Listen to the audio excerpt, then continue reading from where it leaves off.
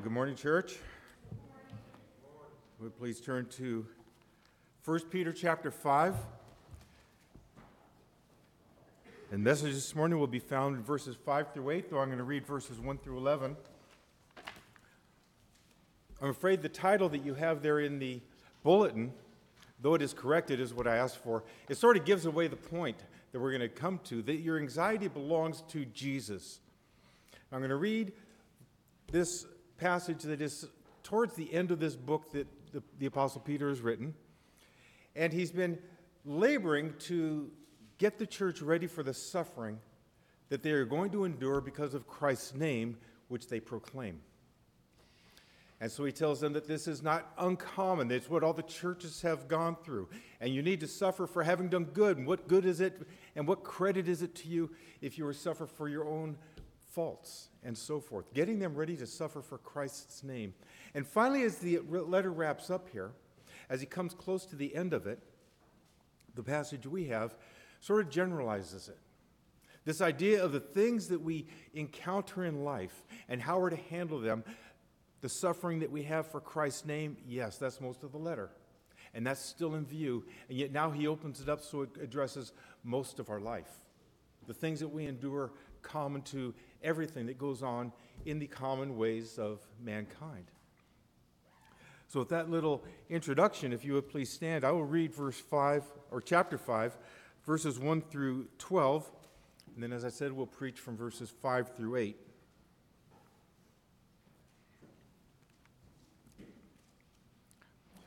So I exhort the elders among you, as a fellow elder and a witness of the sufferings of Christ, as well as a partaker in the glory that is going to be revealed, shepherd the flock of God that is among you, exercising oversight, not under compulsion, but willingly, as God would have you.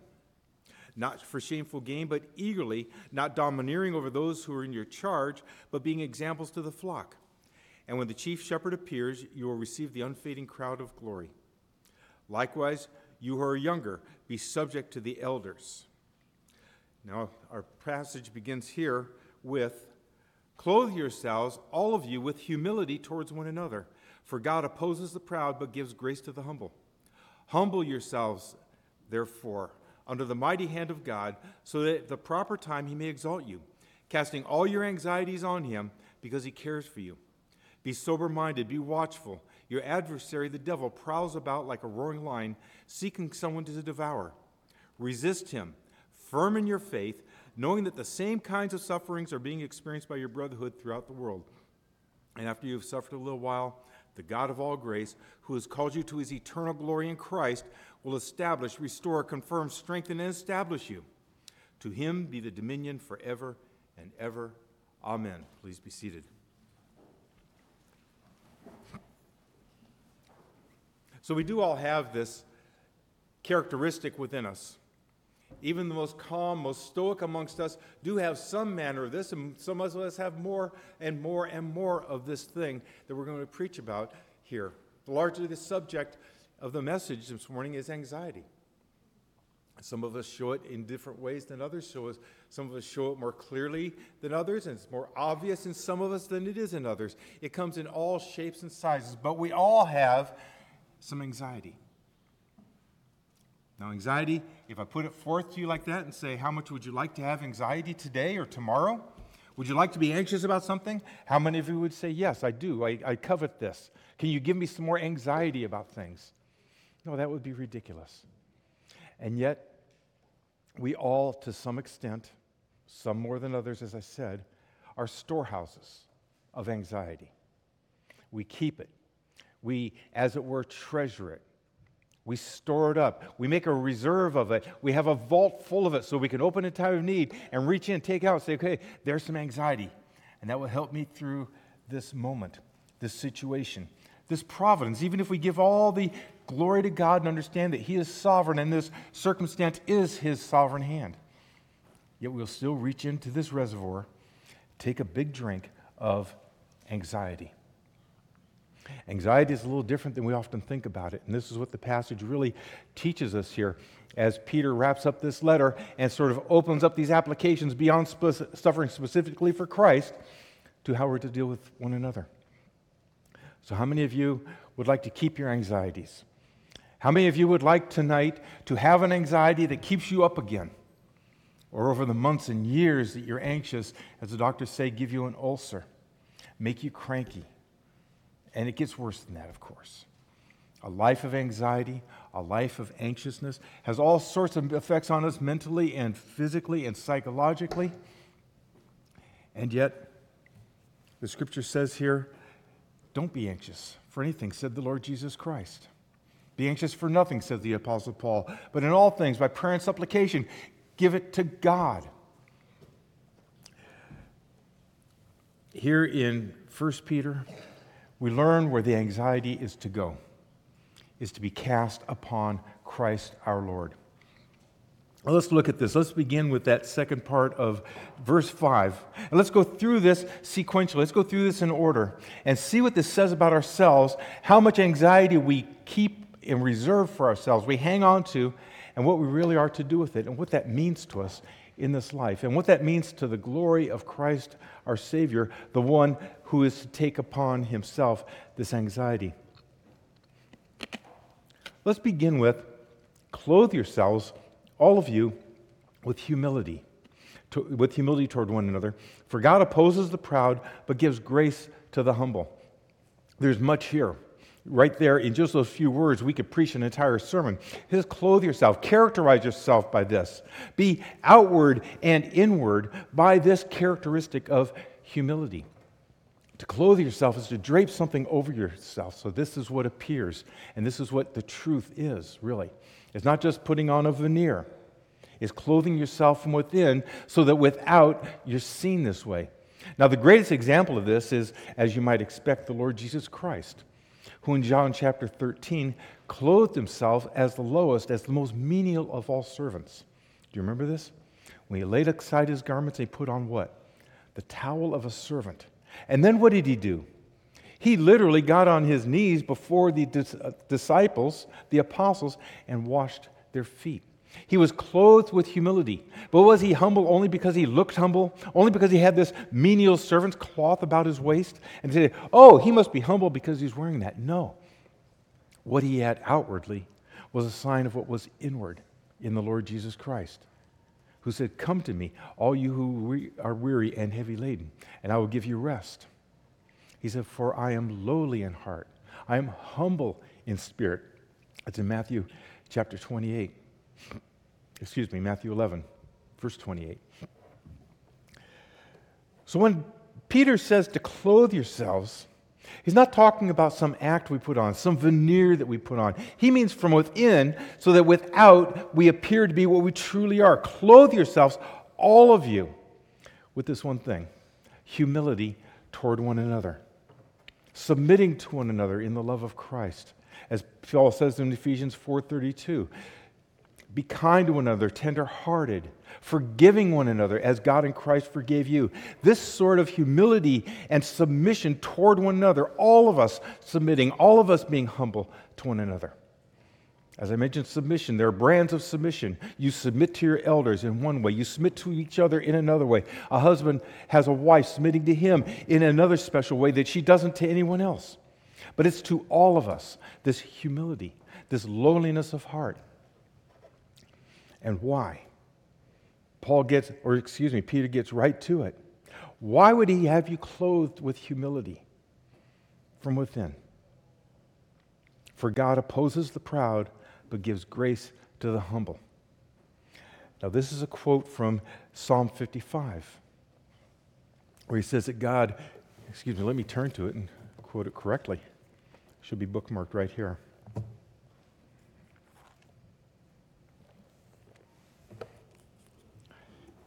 Cast your burden on the Lord. I'm still not in the right place.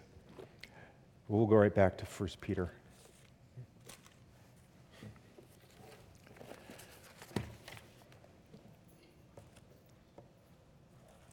There it is.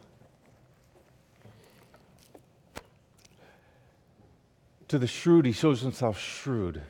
But to the humble, he gives more grace. That's what I was looking for. Thank you for your patience. God opposes the proud, but gives grace to the humble. And this is the reason that we are to be humble with one another, to be clothed with this humility. Because otherwise, you put yourself in a very dangerous position. You put yourself in a position where God is opposed to you. In a way, he's actually hostile to you. This word for opposed is a military term of facing an enemy who is in battle array against you. In that day, you might think of a company of soldiers shoulder to shoulder with the flanks of spears pointing your way. And this is what is opposed to you. God opposes the proud when we are lacking in this humility, but he gives more grace to the humble, to those who imitate the Lord Jesus Christ, to those clothed with the humility that comes from the conversion to Christ Jesus, from the working of the Spirit within, from imitating our Lord Jesus Christ. That kind of humility. God gives grace and more grace to be more like him. And yet, when we are not humble, we are proud. There's really no two ways about it. And when we're proud, we find ourselves opposed in battle array by none other than God, our Lord. So he goes on in verse 6, humble yourselves, therefore, under the mighty hand of God. Humble yourselves under God's sovereign hand. Humble yourselves under his might, his outstretched arm. The mighty hand of God takes us back to Genesis, where God redeemed Israel with a mighty hand, with an outstretched arm.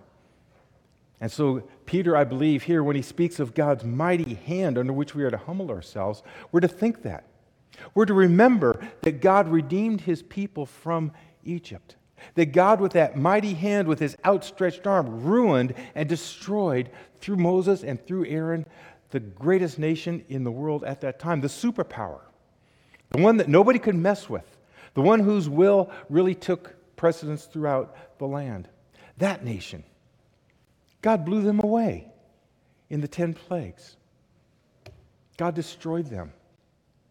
They didn't see it coming soon enough, so it all came to pass. But that's the mighty hand. That's the God, as we humble ourselves, as we think of clothing ourselves with this humility and being this way to one another in imitation of Christ. This is the mighty hand we're to think of. How does that help us humble ourselves? Well, it's got to smash our pride. When we think of God's hand versus our ability, consider that a moment. If you were in Egypt, where the mighty hand takes our minds back to, if you were in Egypt, what would you do against Egypt? I hear silence. That's right. You could do nothing. And yet it's God's mighty hand who did everything, did it all, and drew the people out.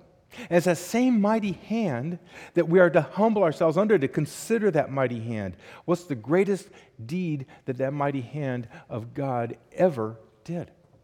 Some might think, well, he created the world, or he healed this person over here, or he raised the dead through Jesus. No, he raised Jesus. The resurrection of the Lord Jesus Christ, that mighty hand, that working of his might and power, as you read in Ephesians chapter 1. That is the hand under which we are to humble ourselves. And if we think of the might of that hand, and just how powerful God is and what he has actually done, we should only be able to humble ourselves. As Israel should have been humbled under that mighty hand, seeing that nation crushed on their behalf, a nation against whom they could do nothing but slave year after decade after century. 430 years they were there and could do nothing until God's mighty hand. This is the mighty hand under which we must humble ourselves. And it should be a fairly easy thing for a believer to do, to read the histories of what God has done and to consider, well, how much of that could I have accomplished? It's really that simple. That's God's mighty hand, and that's why he says, humble yourselves to each other, because we're all in that same boat. We all have this common lack of ability that is here spoken of by the Apostle Peter. So humble yourselves, therefore, because God will oppose you. God's in battle array. Because of that, humble yourselves under God's mighty hand. At the proper time, he may exalt you. And we have this throughout Scripture. Exaltation comes from humility. Jesus said to the apostles, you remember that when the disciples, we read in Matthew and Mark, they were arguing about who's going to be first, who's going to be greatest. John and his brother go to Jesus and say, hey, we want to sit on your right hand, left hand. We want to be in heaven with you. We want to be on thrones on your side. And what does Jesus answer? It's not yours to have. You cannot bear this cross and all that. But he says, importantly, you want to be first? You want to get in line first? You want to see your pride really crushed? You have to be last. You have to be like Jesus, who is the first, who is God's only begotten, who is God in the flesh on earth, who put on that robe, that towel, and became a servant. You want to be first? You have to be last. For the last will be first, and the first will be last. And we have these antinomies throughout Scripture. And Peter says it right here, and I think it's just because he was in Jesus' presence and heard this with his own ears when Jesus spoke this way. Why do you humble yourselves, therefore? Because otherwise you stand in opposition to God, or better said, God in opposition to you. You humble yourself for that reason. At the proper time, he will exalt you. He will lift you up. For God does lift up the humble. And what does he do with the proud? He casts them aside. You see, the opposite of humility is pride, and vice versa.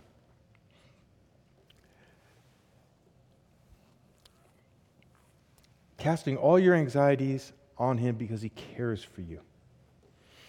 Casting all your anxieties. Now, unfortunately, our ESV has anxieties. And that's a plural, of course. And that makes it sound as if you take everything you're anxious about, all these circumstances, and you cast them upon the Lord. It's really a singular in the original language. And the new NIV and the King James get this better, where he says, cast all your care, or all your anxiety, not anxieties, but anxiety on him, because he cares for you.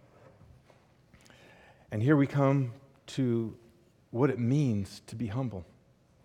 How this humility actually plays out is to take our anxiety and cast it upon him. The reason the singular is important here is because it has to do with a situation. It's not a blunderbuss where you're shooting at everything and you have these pellets scattering all over the place and you don't really know where they're going. It's just, I feel anxious and I have all these things going on. That's really not what the Apostle Peter has in mind here. Cast your anxiety about that situation upon him. Why? Because he cares for you. So after the battle array, he cares for you. And I want to put these two together for a moment. So you see the kindness and the graciousness of God. He cares for you, but he's opposing you up here. He opposes the proud. Why does he oppose the proud? How does he care for you?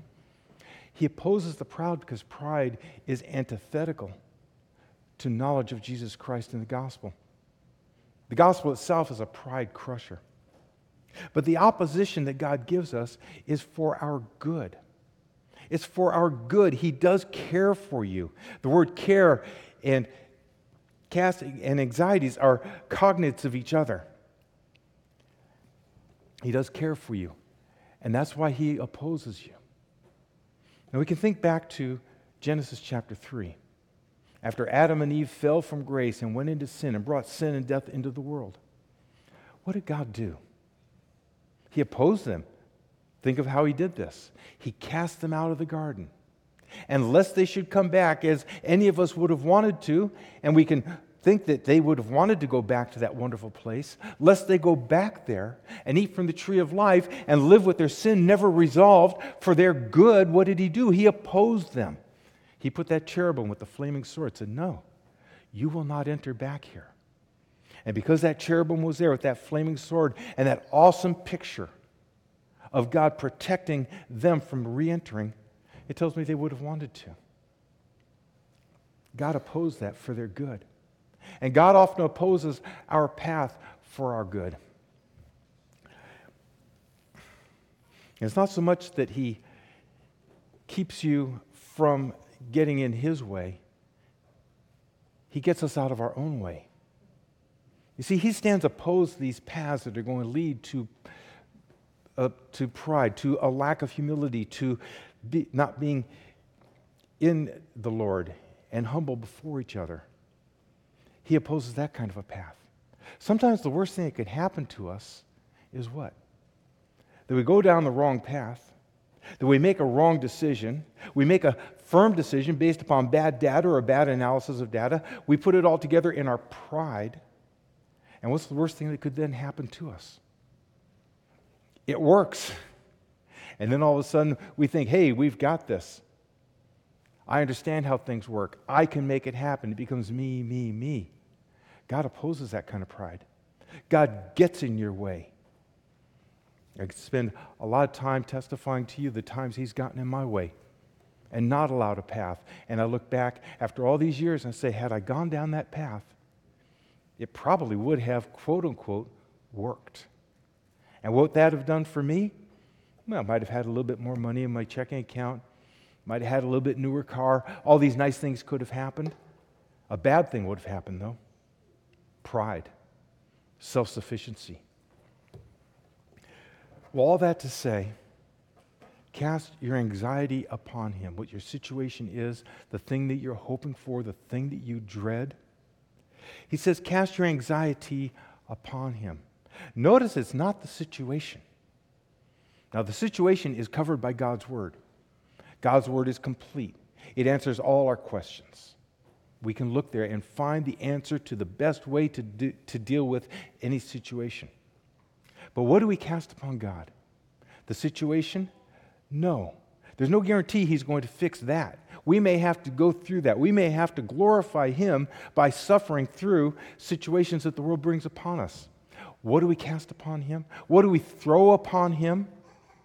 This thing that we keep, this storehouse, this vault, the whole thing comes away from us and we cast it, we throw it upon Jesus Christ. This is what casting is. It's a final decision. It's a final act, a definitive act of taking and throwing. You know, it makes me think, when I think of casting or throwing as this word means, I think when we used to play catch. You know what my brother used to do just to bug me?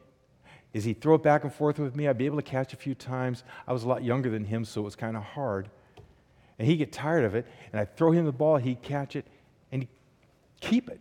He'd run away with it, and it would make me cry. I'd get so mad. I wanted to play catch. Well, Jesus doesn't give it back.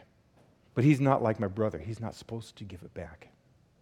We cast this upon Him. It's a definitive act, and it's His because He cares for you. Can you do this? Can you take the anxiety and cast it upon Him? What does that actually look like? What does that really mean to take this anxiety from within and put it on Him? To throw it, to cast, to just get rid of it like garbage in the house. Just be done with it. What does that look like? Well, it's prayer. It's the safety of many counselors. It's talking to others who've been in situations like yours and seeing how they've handled it. It's coming to brothers and sisters, elders, pastors, and finding how Scripture would tell you to address the situation. But then looking within and saying, do I have an anxious heart about this thing? What is anxiety? Anxiety is concern about tomorrow, but it goes beyond that. See, it's like Paul says about hope. If one has what they're hoping for, then they stop hoping for it. We hope in Jesus Christ. When we see Him, hope is done with. Why? Because we'll have Him. Anxiety is something like that. Because anxiety is not knowing what tomorrow is going to have, not knowing how this thing is going to work out, and wanting to know, and forcing the issue and making it turn out my way is usually how we do it. What is anxiety? That's what Jesus says. You don't know what tomorrow will bring. Sufficient for the day is its own trouble, said the Lord Jesus Christ. You can't make a single hair on your head stop growing gray or stop falling out. You can't do anything with any of these things. You can't increase your stature or 1 year to your life. All these things. But they're in God's hands. Jesus didn't say they don't matter. Paul doesn't say they don't matter. Peter here doesn't say they don't matter. He says they're under the mighty hand of God. Humble yourself under that. Whatever the situation is, if I'm hoping to do better in the stock market, if I'm looking at something awful like my house burning down, what is anxiety? Is knowing the end of it. And if you knew for sure the end, even if it was a bad thing, a sickness, something going wrong in a relationship, a disaster in your house like a house fire. In 1971, our house burned down. We had to move. If you knew what the end of it was, whether it was a positive or negative result in your estimation, whether the house goes down to ashes, but you knew when the fire started what the end would be, you wouldn't be anxious about it anymore. And this is what anxiety is. It's wanting to know tomorrow.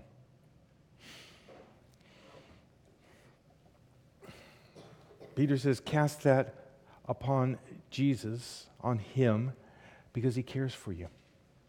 It's prayer, it's counsel, it's studying the Scripture to find the answer to the situation that is making you anxious.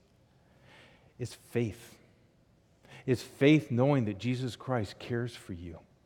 And that this anxiety you have is undue, it's unwarranted, because Jesus Christ has saved you. Because Jesus Christ has done the ultimate, which is to save you from your sin, save you from the wrath of God. What are we anxious about? What keeps us up at night? Last Sunday afternoon, Pastor Conley preached from Hebrews 2 about how Jesus has destroyed the works of the devil, who kept us in bondage over our fear of death. There's something to be anxious about. I'm going to die. Do you know when? Of course not. Do I know? Only Jesus knows when. Not being anxious is a great exercise in faith. It's knowing that Jesus Christ is for us. Romans chapter 8. He who gave His only Son, how will He not also in Him give us all things? If He gave us Jesus Christ, what then will He withhold from us? If He gave us the Lord Jesus Christ, who died on the cross and was raised on the third day, if God would do that for the likes of you and me, then what is there to be anxious about? Now, it's not that we don't care about tomorrow. We only know, though, that God gave us today. What do we know about tomorrow? Tomorrow is going to be Monday. Tonight, the moon's going to go down. The sun's going to come up in the morning on Monday, and it'll be Monday. If we believe KPIX weather, it's going to be hot. Do we know that? Sort of know with a small K. Yeah, we know that. We can count on that. The chances are, the odds are. But in the scriptural sense, as disciples of the Lord Jesus Christ, do we know that? No. Because the Lord Jesus Christ is at hand. His return is imminent. Am I predicting? Of course not. We would never even touch that in this place. But we live knowing He will return at a moment that we don't know. God's going to send Him. And if that be the case, and if we know that when he returns, we will see Him, we will be like Him, for we shall see Him as He is. And we will be then in glory with Him, worshiping at His feet forever and ever and ever. If we know that, with a capital K, because the Scripture tells us, and by faith we believe it, if we know that, what is there to be anxious about? The other thing we need to understand about anxiety, as we have it here, anxiety is pride. Anxiety is pride. And this is what the Apostle Peter says. He says, clothe yourselves, all of you, with humility toward one another, for God opposes the proud. God opposes who? Those who refuse to show humility to one another. Those who will not be clothed with humility, God opposes them. But He gives grace to the humble. We've talked about that a moment ago. Humble yourselves, therefore, under the mighty hand of God, so at the proper time He may exalt you, casting all your anxiety upon Him. Do you see the tie-in? Do you see the relationship between humility and anxiety? Sometimes we're anxious and we say, well, I'm only worried about things that I should be worried about. That's not what this says. This says that when you humble yourselves, you're no longer anxious. And anxiety then is the opposite of humility, which means that as the opposite of humility is pride, so the opposite of anxiety anxiety then is also pride. Does that give you a little different viewpoint of what that is? Why we need to cast it away, why we need to be done with it, why we need to trust God because He cares for us? Be sober-minded, be watchful, and let us see here the other side of what God is protecting us from. It says you need to be humble because if you're not humble, God stands in battle array against you. Well, not He personally. He doesn't need to do that. He just needs to think and it's all over. It was a picture of God's intense concern and care for us, that He would put this flanks of spears before us so that we can't get through it. As I said, usually keeping us from our own path. But here he says, in verse 8, the adversary, the devil, prowls around like a roaring lion seeking someone to devour.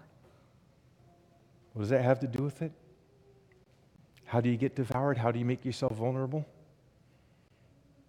By thinking that you can make yourself invulnerable. By exercising your pride. By living anxious about tomorrow as though tomorrow doesn't have enough trouble of its own that only God knows. My anxiety says, I can do something about it.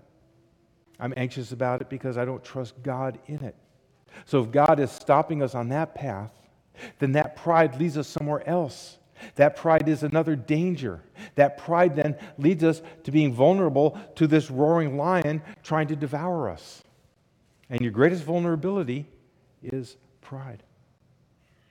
Anxiety then is pride. We get rid of that because with that in us, we're opposed by God, and with that in us, we're vulnerable to the devil himself. And that is his point here. He prowls around like that roaring lion, seeking someone to devour. Well, here's Peter's point about your anxiety. The situation may not be taken from you. Why would God, who cares for you, leave you in a hard situation, with your finances collapsing, with a marriage that's falling apart, with health that's deteriorating? Why would He leave you in that situation? For His glory, for His good, for the good of His name worked through us. Because as Jesus told the Apostle Paul, that in our weakness, His strength is made perfect. Well, it's not easy to be a vessel that shows the grace of God, His strength being made perfect because of our weakness. As most all of you know, I have multiple sclerosis. You can get tired of being a vessel of God's grace. And yet, by faith, we know it's for our good, whatever you're going through. Be it relationships that you have that are falling apart, relationships that you desire that have not yet come to be, whether it's your finances, your job, any of those. Peter doesn't say here that God doesn't care about the situation. He does. Jesus said, your heavenly Father knows you have need of all these things. Therefore, pray to Him. And as we pray, cast anxiety upon Him. If we really pray, if when we pray we know we are truly speaking to God by the intercession of Jesus Christ who died for your sins, if we really know that, anxiety has to be lifted from us and brought to Christ. And Peter's imagery of casting is a little more active than that. It's like the baseball pitcher who throws the ball. What do they go now? 110 miles an hour? What are they throwing it at? Anybody know? Anybody follow baseball? How fast do they throw that ball? It's 100? I think it's about that fast. Peter's image is more like that. Just getting rid of this thing. Just being athletic about it. Pick it up, grab it, get a grip on it, and throw it. And prayer could usually be a little more gentle than that. But prayer is how we really do cast these anxieties upon Christ. What does this look like? Does it look like a sudden healed marriage? A sudden increase in my savings for retirement? No. It's the peace that passes all understanding. It's knowing that God who cares for you does indeed care for you. And as we go to Him in humility, casting this anxiety, He by His Spirit takes it from us. And He does that because He cares. Has God ever blocked you from a path that you were wrong? Have you ever looked back and say, well, that was God opposed to me? Not to keep me from His way, but to keep me out of my own way. And then to put me back on the right path as I humbly submit myself to Him. Anxiety. You know, when we keep it, it's always there in reserve. It's always ready to be taken out and to be used. We can always be anxious. You can show it or not show it, but if it's there, it's pride. Anxiety. Who does it belong to? Where should it go? It's Jesus. It says, cast it upon him. And why? Because he cares for you. And how does he care for you? He blocks that path of pride. He blocks those successes you might have, even if they're successes that would otherwise be good. Because if you go down that wrong path, if you go down that path of self-sufficiency, if you go down that path that is because you're anxious about this, therefore you grabbed yourself by the bootstraps, as they say, and you took care of it, and you succeeded, just increases that distance that we have from the true humility that we need to have in order to cast the anxiety upon Christ. He may well let your retirement savings grow. He may well heal your marriage. But it's the anxiety that is the humility killer. It's the anxiety that we hang on to that we need to be rid of. Peter says it belongs to Jesus. We need to look to ourselves and say, how much of that have I carried? How much of that do I have in reserve? How do I do this anxiety? How does this play out in my life? Those are personal things.